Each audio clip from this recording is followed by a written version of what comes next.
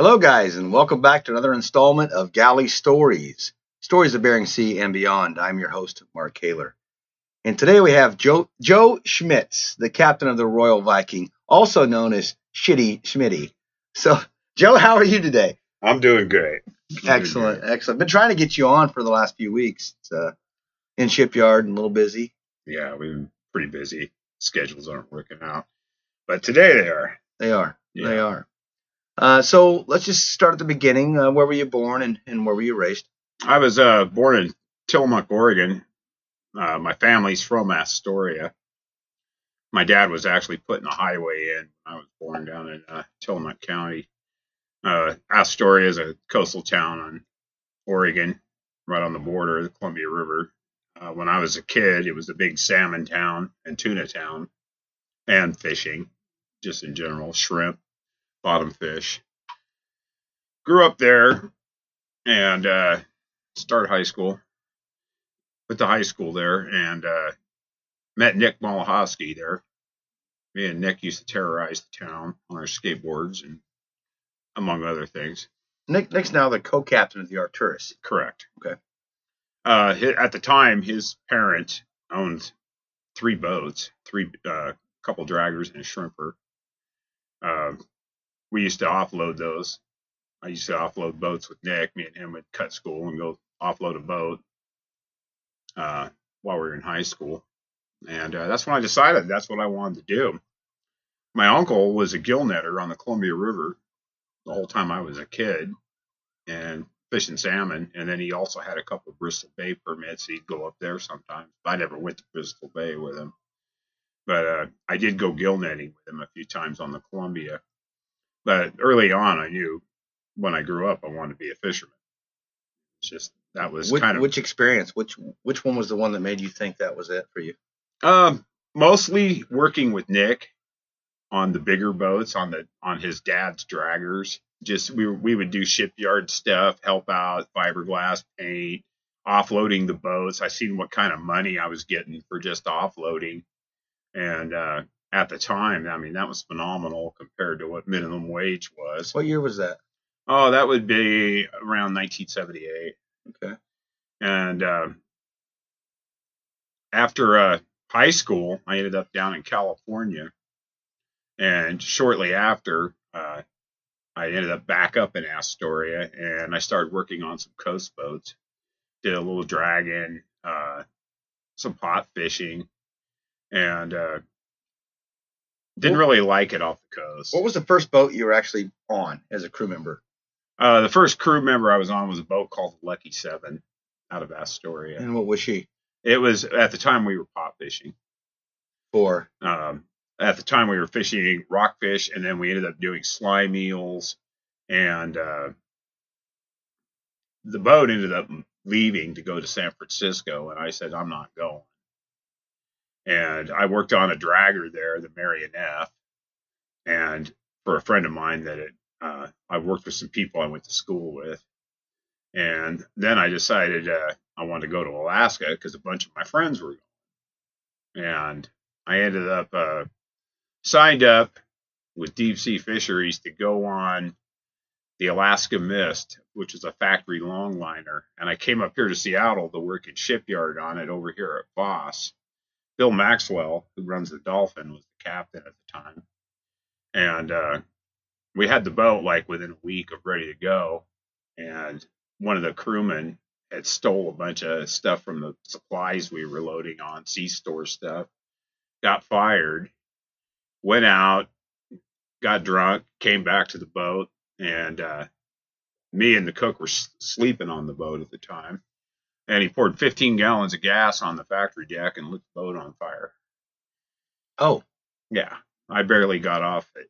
It was the cook was a big guy, climbed out of a porthole, about probably a 12-inch porthole. Just squeezed out. He squeezed out. I don't know how he did it. I had to wrap a wet like blanket. Toothpaste coming out of the. Pretty much. He got out though. It's amazing what little fire will do. Yeah, wanting to live. So did she burn all the way there? It gutted the whole boat. I barely got off. I had to soak a blanket in the toilet, and run down the passageway to get out the door through fire. And I got off the boat. Everything I had, all my gear was gone. Boat was gutted. Now it's in dry dock, so it's totally out of the water. No, we were in the water.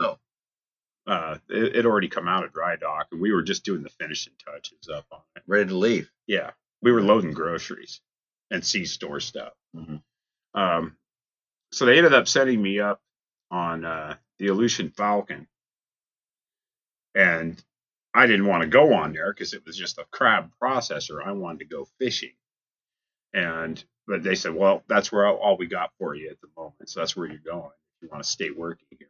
Well, I had no other options at the moment, so I went, and I worked on there for about a month and a half, and they pulled into Akutan to the Trident dock, and they were escorting people off the boat because they wouldn't let you off the boat because they knew you'd find another job back then.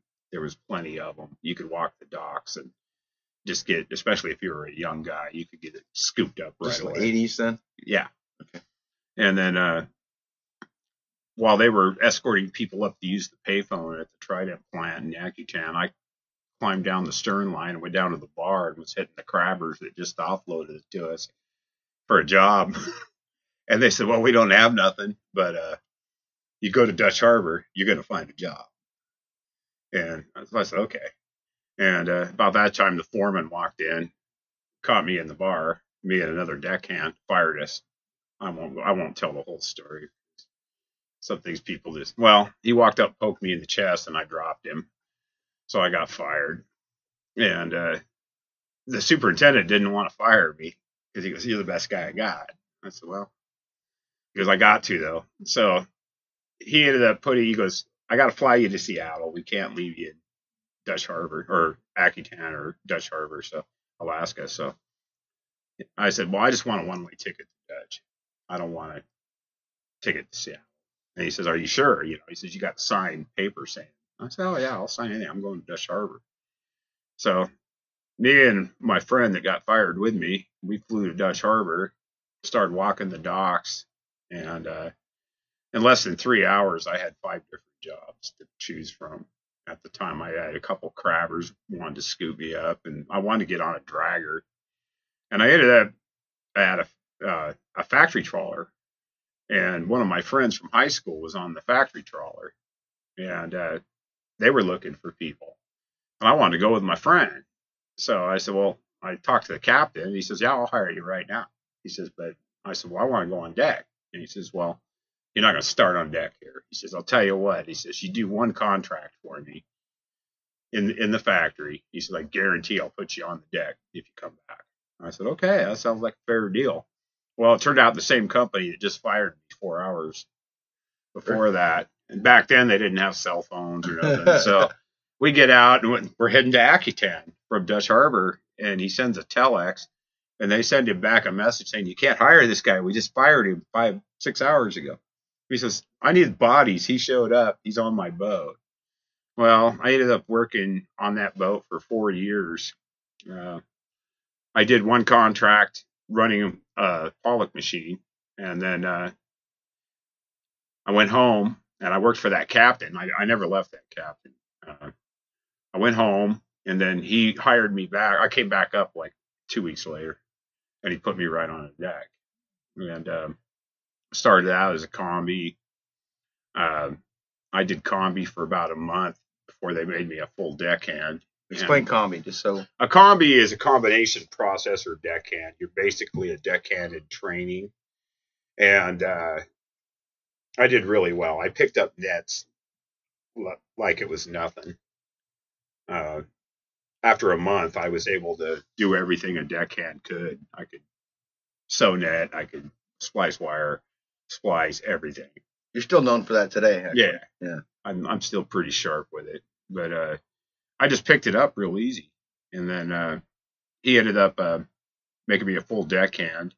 I finished that contract, went home for a month, came back, and they put me on as deck boss. And I stayed deck boss on that boat for a couple of years. And then one day that captain came to me. He said, he ended up becoming one of my best friends. What's his name? Kerry Anderson.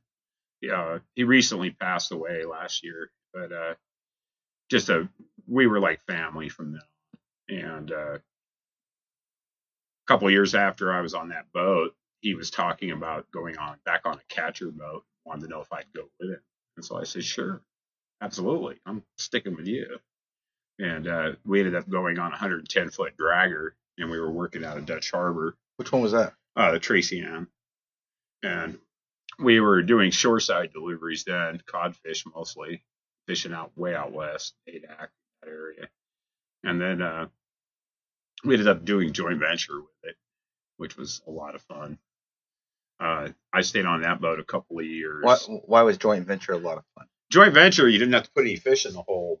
You just drug the bag behind you and handed it off. Yeah. You would hand it off. We were actually fishing for Golden Alaska at the time. And she's sitting right there. Yeah. We were fishing for them and delivering to them, and I love that. It's kind of like a lateral pass, right? Yeah. You just come alongside and essentially throw lines, and what they do is they'll trail a bag, and we motor up beside them. We grab the bag with a hook, run it through the trawl wrench, wind it up, and then we hook the bag up to that line, and then send the full bag of fish to them. And then they would send us an empty bag, and we'd zip it on and go fishing again. It was great. We were cod fishing, so it was all daylight fishery, and we'd just catch enough in the day to keep that factory trawler working all night long. Mm-hmm. And it was a lot of fun. Didn't touch shore a lot doing that. No, we'd come into fuel. At the time, we did hit shore a lot, and that's how I ended up in the engine room. I'd never really wanted to go in the engine room or be a chief, and we kept having minor breakdowns, what I thought at the time, and we went to Dutch one time too many for something stupid that I thought, and I went out to the elbow room and got a little smashed. Came back to the boat, called my chief everything in the book that you shouldn't, told him he couldn't fix his way out of a wet paper sack, and then I went and passed out. And the captain woke me up the next morning, and I said, "Way to go, jerk." He said, "You got the chief upset, and he quit this morning and caught a plane to Seattle." So he said, I said, "Well, who are we going to get for a chief?" He says, "You're going to do it." I said, you started this mess. You're going to fix it. I said, "I don't know nothing about the engine room." And he says, "Well, you're going to learn." So I ended up in the engine room, and I go, "Well, do I get a raise?" He said, "No." He said, "You still get your deck rate that you were getting." Because I ran the whole deck. And is this the same skipper? Yeah. So he knew you were capable. It wasn't like you. Yeah, well, he started teaching me the engine room and showing me how to do stuff. And we ended up he ended up going in for back surgery, and he ended up retiring from fishing almost at that time. He wasn't all the way done yet, but he quit. And I stayed on the boat and worked for another guy who was just an awesome fisherman, Dave Wilmore. Phenomenal fisherman, and me and him hit it off really good. And we ended up fishing in Alaska and off the coast of Washington. We did we started fishing off the coast of Washington with that same boat at that point. And shortly after that, after a few months of that, probably about 6 months, Kerry had recovered from his surgery and came back and told me, "Hey man, I got a deal. If you're interested, I've got a boat to take down." It was a 58-footer longliner to take down to California. And the guy's got another boat down there. And he says, "You come with me, get this boat ready." He says, "You'll get the boat when we go down there, and I'll run the other one." And so I took it. And we went down to San Diego, and we had a longline fishery going down there, which was pretty awesome. Because, I went from March in Alaska to 78-degree weather in the springtime. Shorts. Yeah. And I'm running the boat. It was an easy job.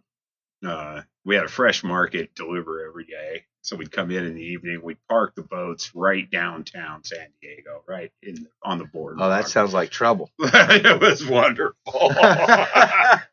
I was having a ball. Well, you were still young then. Yeah, right? I was pretty young, and yeah, it was paradise. And then the guy started talking about sending his boats to South America, and I was going to go, and I got my passport, and then he had I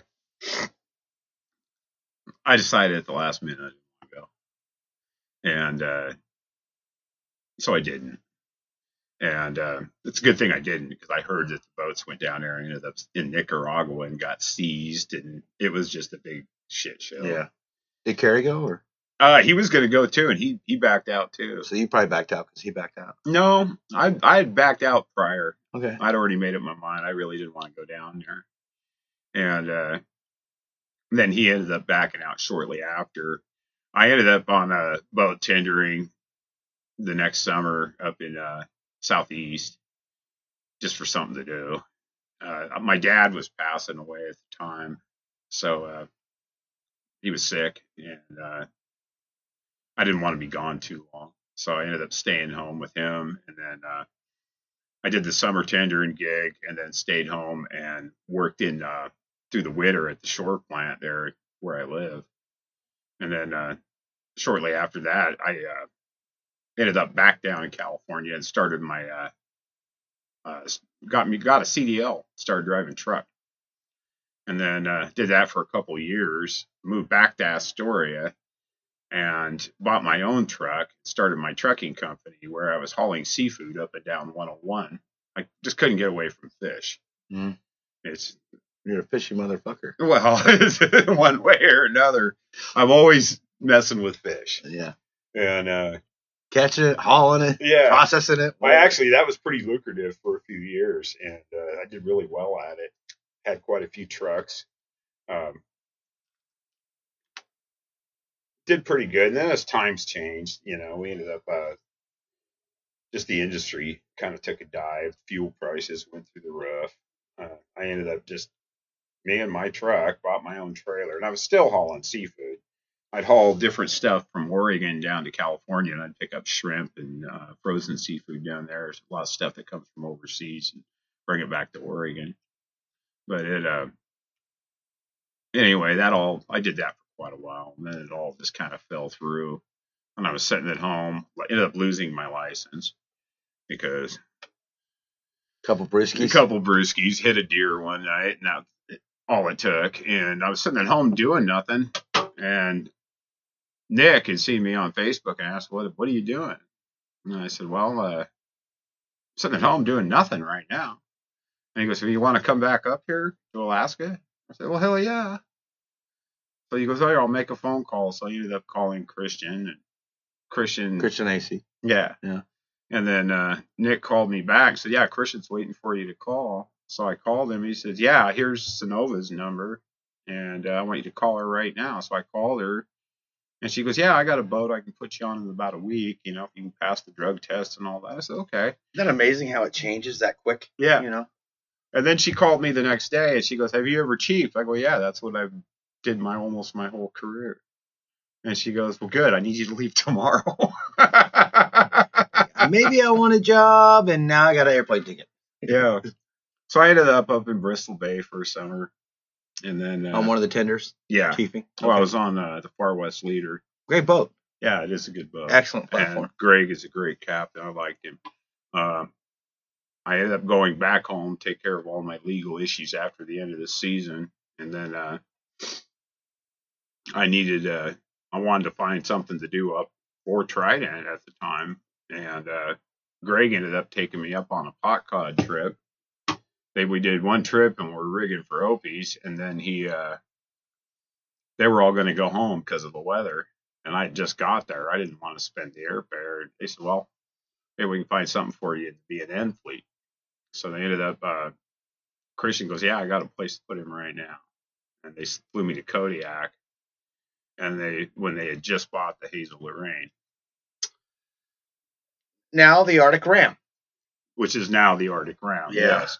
And Christian had told me when I got on there, he says, "Don't be sad when you see it," which should have been my first warning.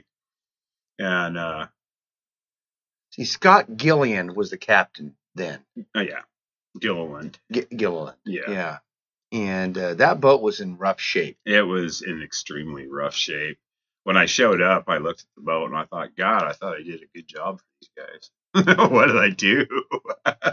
And the crew was somewhat kind of hostile because I was from Trident. They were a brand, we had just bought that. Yeah, and they were all worried. I keep saying, wait, Trident had just bought that boat. Trident had just purchased the boat, and they hadn't even went out yet since Trident had bought it. The platform was solid, though. Yeah. I mean, it was a good fishing boat. I mean, it had been rode hard, put away wet.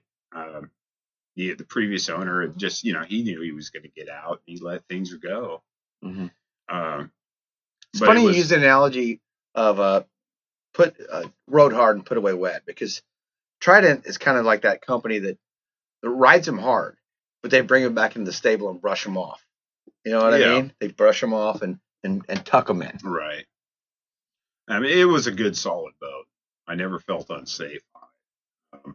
When I first got there, the crew was like kind of hostile. They're like, "Oh God, the company spy guy," Mm-hmm. And which was, no, that's not why I'm here.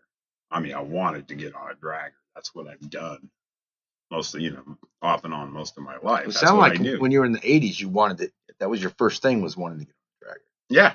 Oh yeah, absolutely. And after I worked on the factory trawler, I was shooting for the wheelhouse. So how long were you on the Hazel Lorraine before they sponsored her and changed her name? We fished it for a little over a year. When I first got on it that winter, we actually had pulled it out of the water and they did the survey on it. And they ended up starting the Pacific Ram first. And so they were going to put us off. No, she was a Blue Fox. No, that's Northern Ram. That's Northern Ram. Yes. Okay.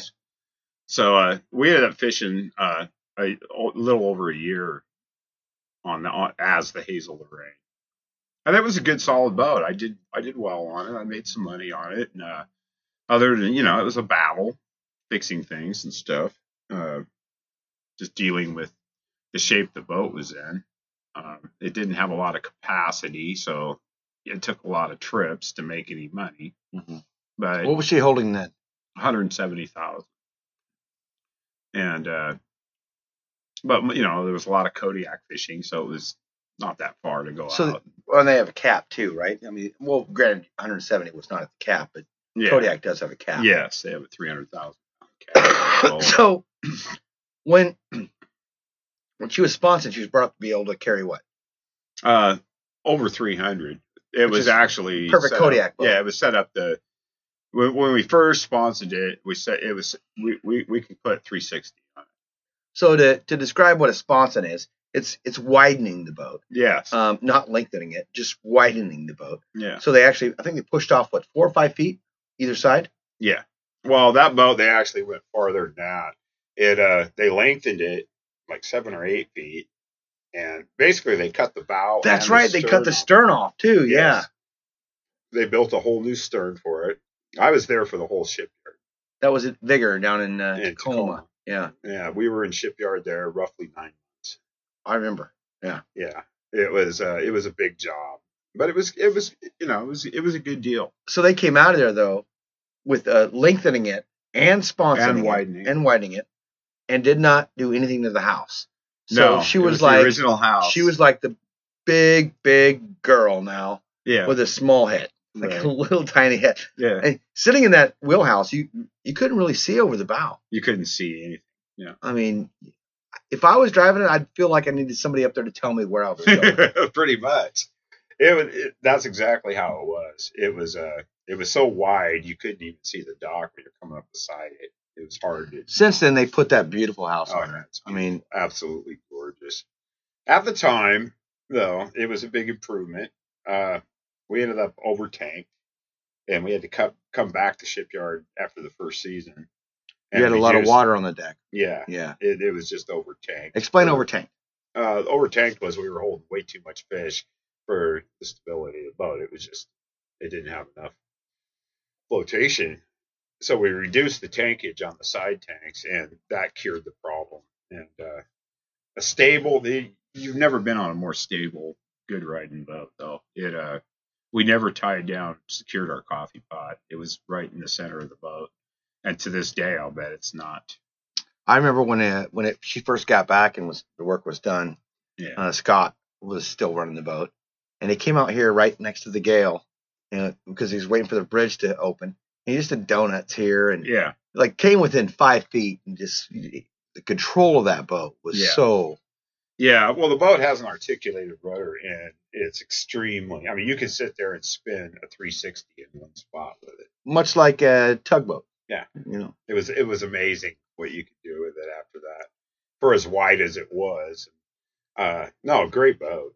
So we've got you up to the point now where you're on the Arctic Ram. Yeah. But before we get into the skippering on the Royal Viking, which is a very pristine and well-known and historical boat in this industry, I want to bring you back to starting in the '78, working the docks, and the first time you were scared. The first time you were scared.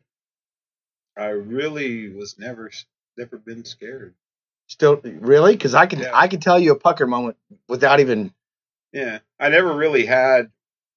I take that back. When I was running that 58 footer, and me and my skipper were going California, we were transiting to California, and we had some thermostats go out in the engine room. I said, "Hey man, we got to fix this." And so we were going into San Francisco at night. We had no local area charts, and so we were just going to follow somebody in. And that was the first time I ever seen Kerry scared. And that kind of worried me because, I mean, me and him, we brought boats across the Gulf together, just me and him alone. And we've been in big storms. I was never scared. But when I seen him turn around and say, "We're in a pickle now," we ended up coming across Potato Patch Shoals, which is a pretty famous spot down there, coming into San Francisco. And they call it that because the old boats would hit that, and they'd roll over and lose their cargo of potatoes, and that's why they called it Potato Patch Shoals. And we didn't have a chart, so we're just, "Hey, I think he went that way, and let's go." And we're trying to get into the bay, and caught it at the wrong tide, and I think in between the swells we were scraping bottom. And so seeing him scared made you. Seeing him scared worried me because he turned around. I'll never forget. He turned around, and looked at me, and he goes, "Smitty, we're in a pickle now." And when I never heard him say that before. Well, we were the two guys that would be drinking espresso when everybody else was down in their bunks going, "Oh."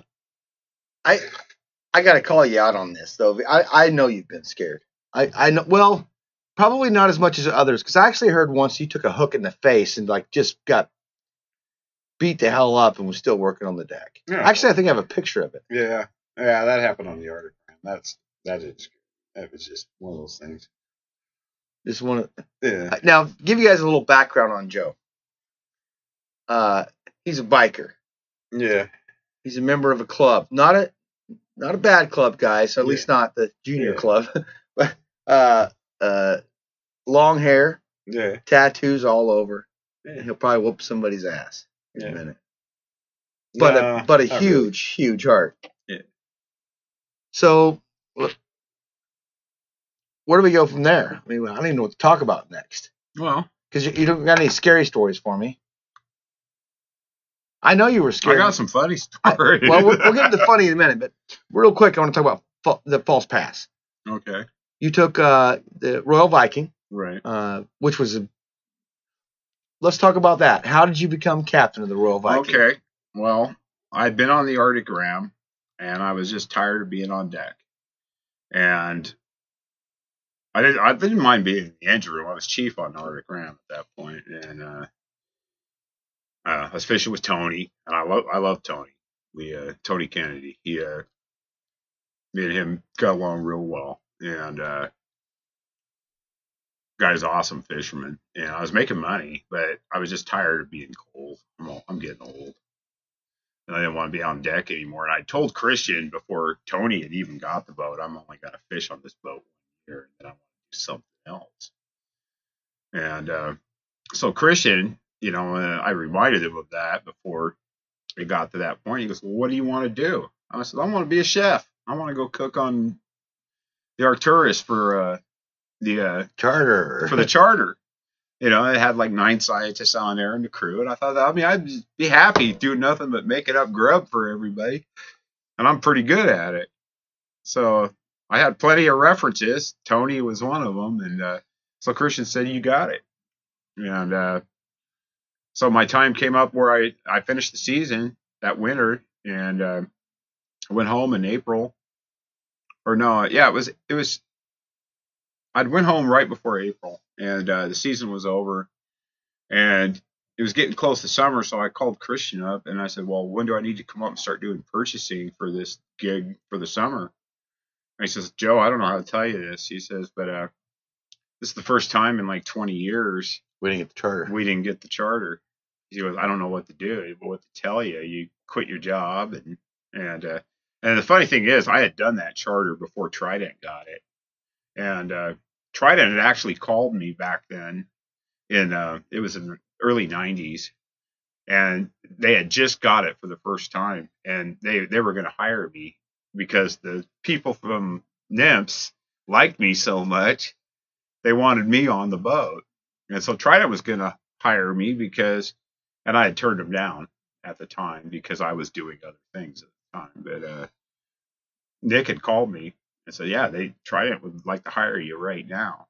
This is their first year of this charter." And the head guy of NIMS had said, "We want this guy on your boat if you can get him." And I knew the whole program. I knew the whole gig. So they had called me because they wanted someone that had done it before, and I turned them down. But anyway, so I was bummed out because I thought, man, that would just, and I wanted to work with Nick. Me and Nick were high school buddies. Skateboarders. Yeah, we were just best friends when we were in school. And so I was kind of disappointed. And he goes, "Well," Christian had asked me, he goes, "Well, is there anything else you want to do?" And I said, "Well, summer's coming. Don't you need a chief somewhere?" And he goes, "Yeah. Matter of fact, I got a perfect place for you." And at the time, Harold had just got sick, or he had been sick. Big Harold Myrold. And so they needed someone that could run the engine room. And they were putting Jeff Boddington on there as captain for that season. Of the Royal Viking. And so they hired me as chief for that. So, I had just got home 2 weeks prior, and I was actually up here on my anniversary with my wife when he offered me the spot. And I went and looked at the boat, and oh yeah, this would be great. She's a beautiful boat. Yeah, it's a beautiful boat. It's a 108 Marco. I love it. And it's kind of funny. Someone argue it's 109, but yeah. Yeah. It's kind of funny because a couple of years prior to that, I was on the Hazel Lorraine. I think it was still the Hazel then. And I was in Kodiak fishing, and I seen the boat go by, and I went, "Man, that is so pretty. I wouldn't mind being on that boat." She's a pretty boat. Yeah. And so I jumped at the chance for that. I go, "Heck yeah, that'll be a good way to spend the summer." And I ended up really enjoying myself, and I thought, this is perfect. It's the amount of time that I want to work. We ended up working really late. A month into the season, Jeff Boddington went to the Sovereignty, and they put Tom on there as captain. And Tom was a good guy. He was a good friend. Tom. Yeah. What's his last name? Oh, we got to look it up. LaPointe. Oh, that's right. Tom LaPointe. Tom LaPointe. Yep. And me and Tom hit it off really good. And Tom had went to Alaska the same year I did from the East Coast, 1988. And he had been he used to run a big drag there. And just a great guy. So now he's doing his retirement gig, running the... Well, no, they actually, Westward had shut his boat down and is sitting over there by Pack Fish right now. And they retired that boat. And so he just didn't have a boat to go to. And so Trident scooped him up, put him on the Southern Wind because he had a big license. Well, then they ended up moving him to Royal Viking because Jeff was going to the Sovereignty. And so they had Tom finish the summer on the Royal Viking. And I chiefed for him. And then we ended up going back to Kodiak at the end of the season, salmon season. And they put us to work doing cod. We ended up not even getting home till the middle of October or the end of October, which was everything I didn't want to do. I only want to work 4 or 5 months a year now. It's I could do it. My wife's got a decent job. You got a motorcycle to ride. Yeah, I want to be home now. And anyway, we did that gig with Tom, and then we ended up staying home. And then he calls me up in February and says they want the boat up there right now to do cod. They want to fly us up. Can you go? I said, heck yeah, let's go. And so we all ended up going up and doing cod in February up into March. And we finished that. It was about a 7-week season. And then we all went home. And I really liked the boat. I liked the crew. And I liked Tom. I mean, it was just a place made in heaven for me. It was the amount of time I wanted. I was making decent money and not working too much. And then we went up the next summer and started our salmon season. And Tom was on the boat for 1 month. We had just got to Prince William Sound a couple days before that. We had been working at Kodiak, and then I was down in the engine room. I talked to him. I went down in the engine room and to do whatever I was doing in the engine room, which I'm always down there. So I got an alarm. And I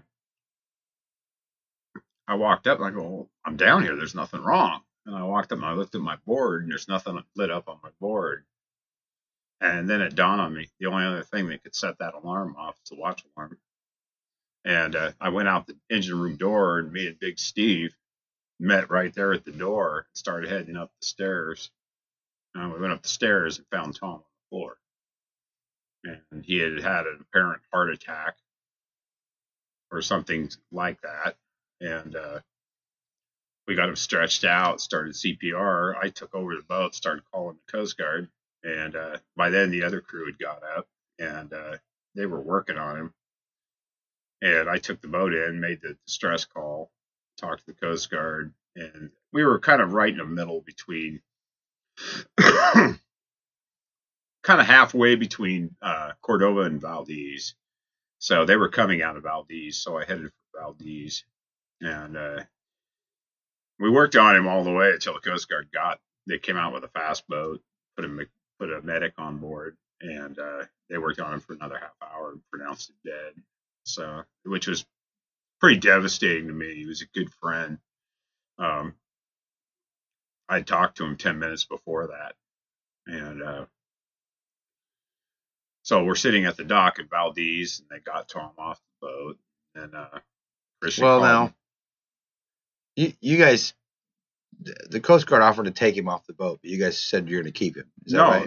No. They had us worked on him all the way in. Yeah, they worked on him for about a half hour, and they had me keep heading towards Valdez, and they followed us with a little fast boat. Mm-hmm. And then after about a half hour, they just said, "This isn't doing anything. He's gone." So I went ahead and took him to the dock in Valdez, and we got him off the boat, and Harley was there, Steve Davidson. And he says, "I really need this boat to work tomorrow. Can you run it?" I said, "Well, it's not up to me. That's kind of up to Christian." Christian called me a half hour later and says, "Do you want the job?" And I said, "Yeah, absolutely. Why wouldn't I?" What a terrible way to get it. Yeah. I mean, and see, especially from a friend. The sad thing was they had told me when they found another place for Tom, they were going to give me the boat anyway. Sam had told me, and John Halliam. Oh, when they found a place for him. Yeah, because he had a big license and he was a trawler. That's what he wanted to do. They were going to put him on the next big thing. Yeah, he wanted to go fishing, and that was just a spot for him to be until they got a spot for him. Mm-hmm. And so I was pretty bummed out about it, though, because he was my friend. And next day, I started running the boat. And been doing it since. Been doing it ever since. I'm on my 4th year now. And I love the boat. It's a fucking amazing boat. It is an amazing boat. It's great. We're getting pressed for time here. Okay. So one thing I want to know before we go is what would you suggest for young guys trying to get in? I mean, they can't go to Dutch in 3 hours and get 5 job offers anymore. No, young guys with no experience. coming into the tender fleet is pretty simple. And like I've sent a few guys off my boat already to the catcher fleet. If I get a young guy that's the right kind of person for that job, and if they're showing the ambition to learn, I'm willing to teach them anything. And I've sent like 3 different people. Didn't you work with Zach on teaching him net? Teaching him how to repair nets? Oh, I showed him how to sew. I showed him how to splice. There's not so much sewing anymore with the midwater gear. Not like the old days with the bottom gear. Bottom gear, you would be sewing constantly. I mean, it was just about every set you were going to fix something. Nowadays, there's more. It leans more towards the midwater fishery, where there's less. And just the way the nets are designed now, there's a lot less sewing. But guys that can repair nets are valuable. Yeah, but all the skills that go along with that. It's not just sewing web. It's putting bars in, knowing how to identify the net and identify what part it is and what's messed up with it is a big part of it. Simple stuff, benzoline, you still do that.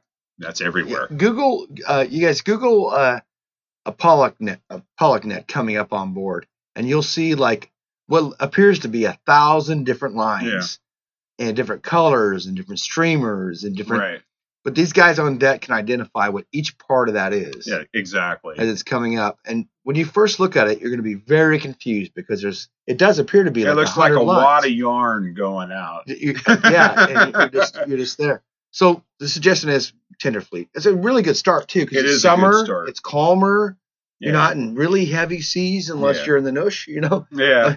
It's pretty controlled environment. Yeah, it's if they can do a good job on a tender and they get used to the idea of being out on the water, not hitting the beach, not being able to go out and do what they want, being gone from home that long.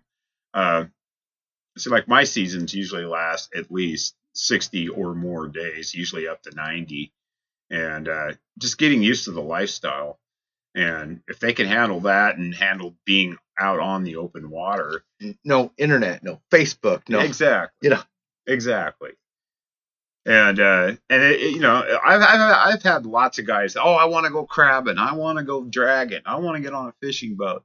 But when I say, hey man, I'm going to be splicing some line today. Who wants to learn? And they don't want to come up and learn. I'd rather watch a TV movie or go down and play grab ass on the deck. Well, you don't really want to go fishing, do you? But the guys that do, like Zach, I knew I wanted to keep him the day I got him on there. We were in Kodiak and we went down to the south side, and it was crappy. For a summer, it was just a crappy day. And I'm looking out my camera and I see him on deck and he's out there just harfing away. And I walk down to check on him and tell him, hey, stay away from the rails. And I go, how you doing, man? Oh, pretty sick. I said, what I always did when I was young and I'd get sick, which I never did get sick in my whole life. I said, I'd dance a jig, get used to the motion of the boat.